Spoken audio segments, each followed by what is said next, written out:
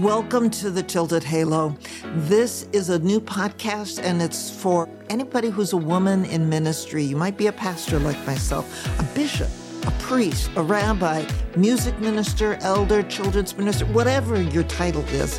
You're absolutely in the right place, especially if you're someone who loves your ministry and you're doing it well and you're feeling pressure to sometimes be perfect, and deep down inside, you know you're not. And how in the world to deal with that. And men, you're absolutely welcome here too, because this is about ministry and the same thing can happen to you. So you're all in the right place. Let's get started with the show. Welcome to the very first episode of The Tilted Halo. I got to start by telling you a story. When I was growing up, my dad was often on the church governing board, and it was called the church council in my tradition. And he's not a pastor. He was a mechanical engineer, in fact. And there were times he'd come home from one of those kinds of meetings kind of frustrated. And also in my tradition, the pastors, all men back then, wore a clerical collar. That's usually a black shirt with a white piece, either all the way around the neck or in the middle. And there were days when my dad was frustrated, he would complain that the pastor was wearing that clerical collar in the wrong place, meaning he said that the pastor was acting like it was a halo, like the pastor was perfect. And now that I've been a pastor for over 40 years, I know the pressure that's there to be perfect, to seem perfect by a lot of members. They pressure us to do that. But there's also a pressure inside of ourselves at times to be like that. And yet, when we're really honest with ourselves, we know that if there's a halo there at all, it's not on always very straight. So thus the name of this show, but it's also the reality that we live with, that there is this pressure and the frustrations that go with that of sometimes people pushing us to be perfect, and at other times we push ourselves to be like that. So let me give you a bit of my background. Like I said, I've been a pastor now for over 40 years. I've served in multiple different kinds of congregations, started out in 2 small rural congregations. If we had 50 members in attendance at each service on a Sunday morning, that was about normal. But from there, I moved to a very large congregation, and I was one of 5 full-time pastors on the staff. And I was in about my 5th year, and the longtime senior pastor had retired, and a new senior pastor came on the staff. Well, one day, a couple months in, he came to me and said that he was going to allow me to have a choice. And he gave me 2 options. I could either resign or be fired. Those were not choices and options on my list by any means. I was devastated. I felt like an utter, complete failure in ministry. I wondered, had God gotten all of this wrong, that I was not supposed to be a pastor? Had I misunderstood what God was wanting for me? And I had grown up and begun feeling a sense of a pull to do something in ministry as early as 8th grade. And I looked around at that time, and everything I saw available as a female was I could work in the kitchen, I could be a secretary or a parish worker, which usually included being the secretary and doing the children's Sunday school programs. I could sing in the choir. Those were basically the options. And so I wondered, what in the world is this tug and pull about? Because there didn't seem to be anything that really fit me. And so I had to put that feeling and that sense I talk about it kind of like you putting it on the top shelf in a closet and other things get piled in front of it. And I just had it sitting up there, kind of forgot about it for a number of years, all the way through high school. The beginning of my college career, I went to a Christian college, and in the introductory packet for freshman students, there was a little card, kind of a 5x6 postcard size, and it was for religious preference. And the idea was, please fill this out and return it to the campus pastor's office. So I was a dutiful little freshman, and I filled it out and was trotting my way to the campus pastor's office, content to just give it to the secretary and leave. Well, she said, "Oh, go on in, meet the pastor. He likes to meet the new students." And I had seen the office door open and this man sitting behind what seemed to be a pretty big desk in a big room. And he looked very busy, and I wasn't going to want to bother him for anything. But she said, "Oh, no, go on in. He likes to visit and meet people." So I did, and sat down in a chair, and it was a typical kind of conversation. Who am I? Where was I from? What was I going to major in?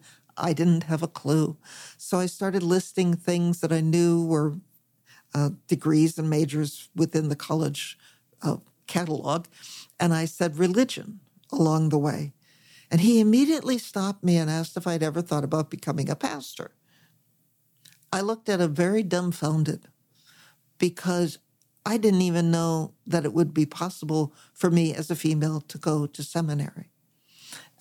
And he told me that the summer before, like 12 months before or 11 months before, the first woman had become ordained in my denomination, because my denomination had approved allowing women to be pastors. And within a couple months after that conversation, a second woman was ordained.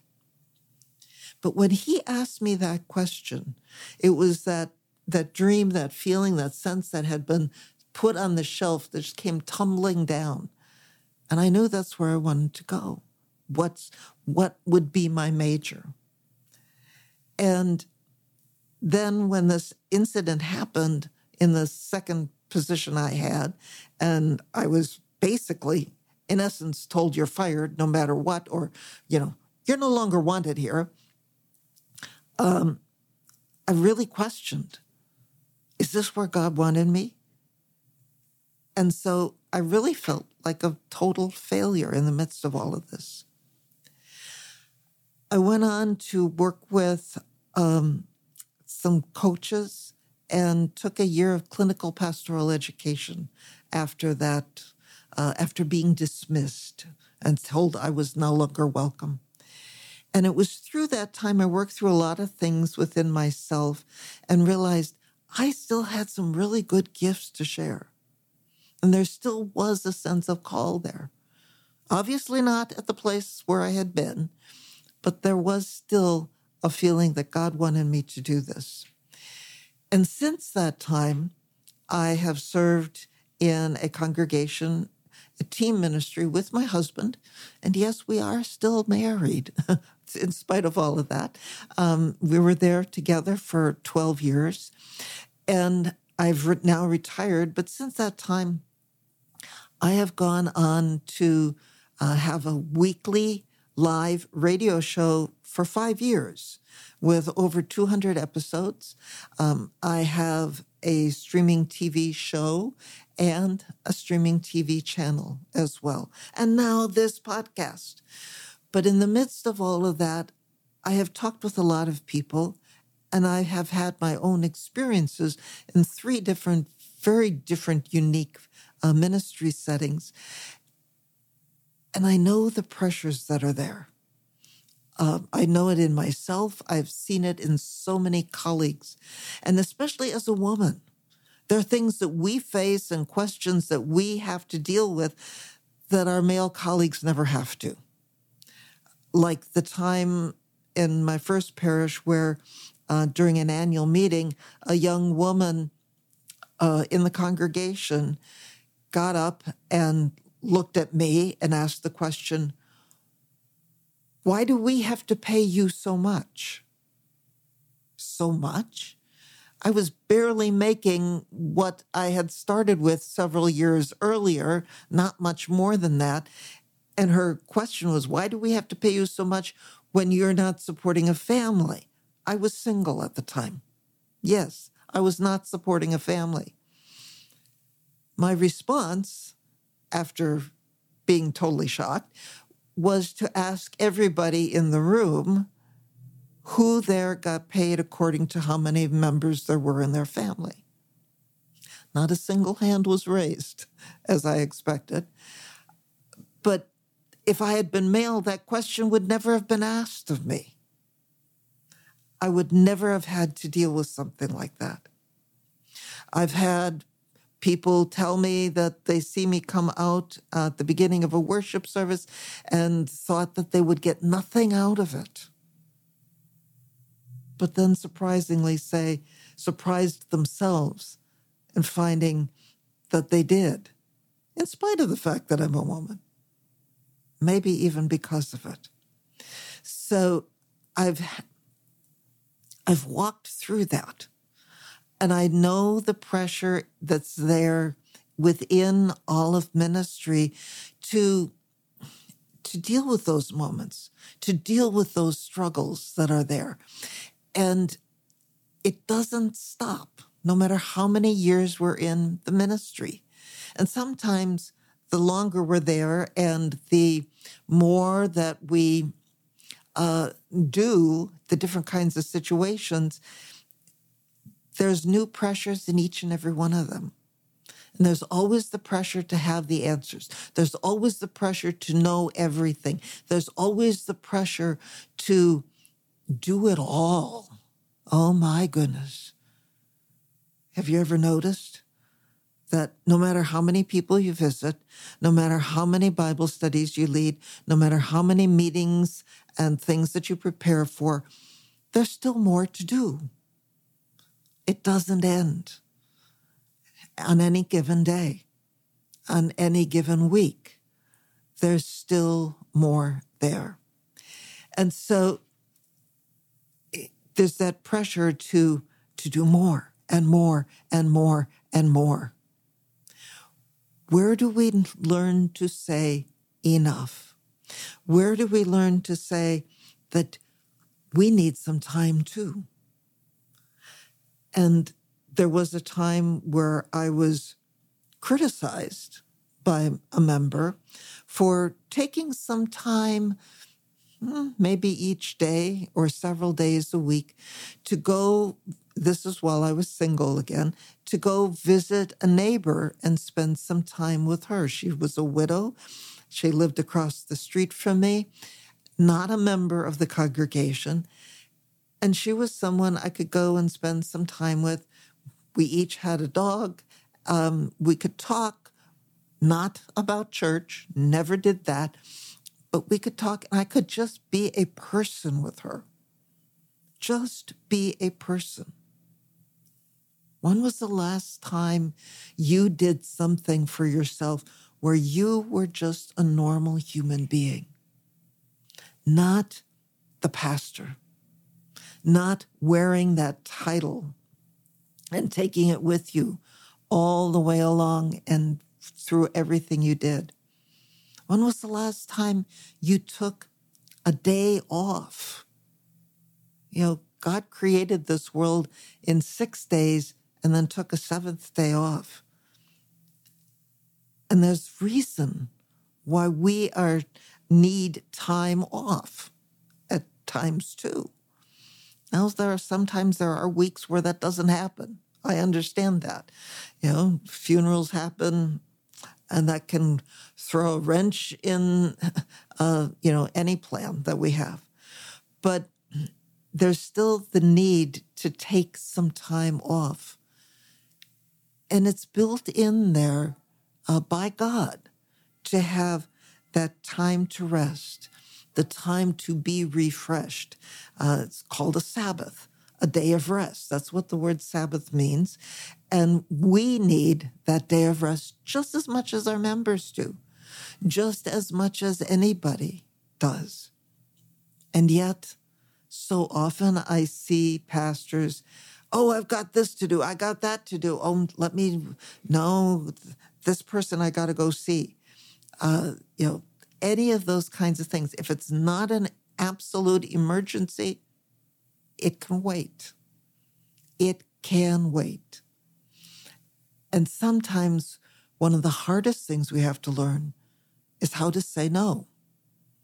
How to say no to other people, how to say enough for today, enough for this week. It's time to stop and do something different. And I'm talking about kind of the big picture here, taking care of ourselves, but there's also the pressures of the congregation. The congregation that keeps pressuring us to do more, to be more, to always be there for every event, to visit everybody, and to get around to all of the different things that we're supposed to be doing, plus study, although sometimes they don't think about that as taking much time, plus prepare a message each week, or however often you're preaching. It might be more than once a week, to prepare that message and to do the study and to do the things you need to be ready to share something meaningful that's based on Scripture.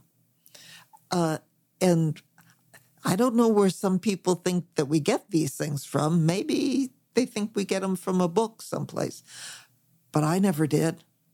That was always something that was freshly written and thought out. And for me, that would take time. I know for other people, like my husband, he prepares for sermons very differently than I do. But for me, that would take time to do that work in preparation, to come up with a message that was really meaningful. Not that his weren't, but for me to do it in a way to do it was meaningful, took time. And I needed that time in the week to study, to be prayerful, to think about that message, and then to plan it out so I knew what I was doing. And all of these things can be things that people don't recognize. So part of what we need to do is help people see what we're doing, not just, once in a while, oh, this is the number of people I've gone to visit. This is the number of meetings I've attended. I've seen pastors keep all of those statistics and do all of those kinds of things. That's great. Give that information to people. Let them know. But realize you're more than the numbers. What you're doing and what you're about is so much more than just those numbers. And part of it's also planning things and helping people move forward. How many times have you felt like the leadership of your congregation is stuck? That they love all of the old traditions, the way they've always done things. But trying something new, that gets to be pretty difficult for a lot of congregations. Now, there's some congregations, don't get me wrong, that are really good about that. But for many of them, there are people where change is kind of a dirty word. And yet, when any one of us comes to a congregation for the first time, when we start there, we are change right there in the face of it. But after we're there for a time, people like to just coast along. And it's easy for us to like to coast along too, because there's so many other things going on. So let's just leave some of those other things alone. Don't push for a lot of change. Don't try new things. Or if we want to try new things and the people are saying, no, we don't want that, the energy and the time it takes to get them ready for something new can really be overwhelming. It can really be tough. A story that I can share with you is the time I asked members of a church board to read a book about stewardship, about, and not just about money, but stewardship as a general statement, what that means and what it's about. And the book was written for the average person to read. It was not written in theological language and any of that kind of stuff.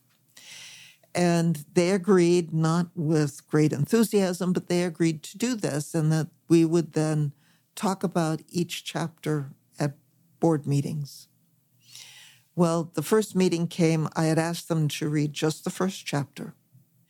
And the member who ran the local little newspaper started the meeting by saying that he had read the foreword, and there was one word in there. It was a big word. It was a word he didn't understand. It was a theological term, eschatology. And because of that one word, he didn't want to read the book. He didn't want to do anything. And the rest of the members, I don't know if he was the one that told them about that word or if somebody else had called him about it. But because of that one word, it was the only time it was used in the book. I knew it was there. That's why I didn't ask them to read the foreword. But somebody did and objected and then put on the brakes because of that one word. Those are the kinds of things we have to deal with. Those are the frustrations and the ways that we can feel like everything's really out of kilter, including our own halo, if we even feel we have one. So those are some of the things that we will be continuing to talk about in upcoming episodes and getting deeper into those kinds of things. But just know that I've been there, I've been through these experiences, and I'm going to be sharing more with you so that you know ways to deal with some of these too. So thank you for being here today. I look forward to seeing you next week. And you're going to need to come back because there's more good stuff, more gems to share, and more ways to live as someone, yeah, your halo may be tilted, but you're still there doing ministry. So until next week, God's peace and God's blessings to you. You have been listening to Tilted Halo with me, Kathleen Panning. What did you think about this episode? I'd really like to hear from you. Leave me some comments. Be sure to like, subscribe, and share this episode. And catch another upcoming episode for more conversation on ministry, life, mindset, and a whole lot more. Go to www.tiltedhalohelp.com, where I've got a resource guide and other resources waiting for you. And be sure to say hi to me, Kathleen Panning, on LinkedIn. See you on the next episode.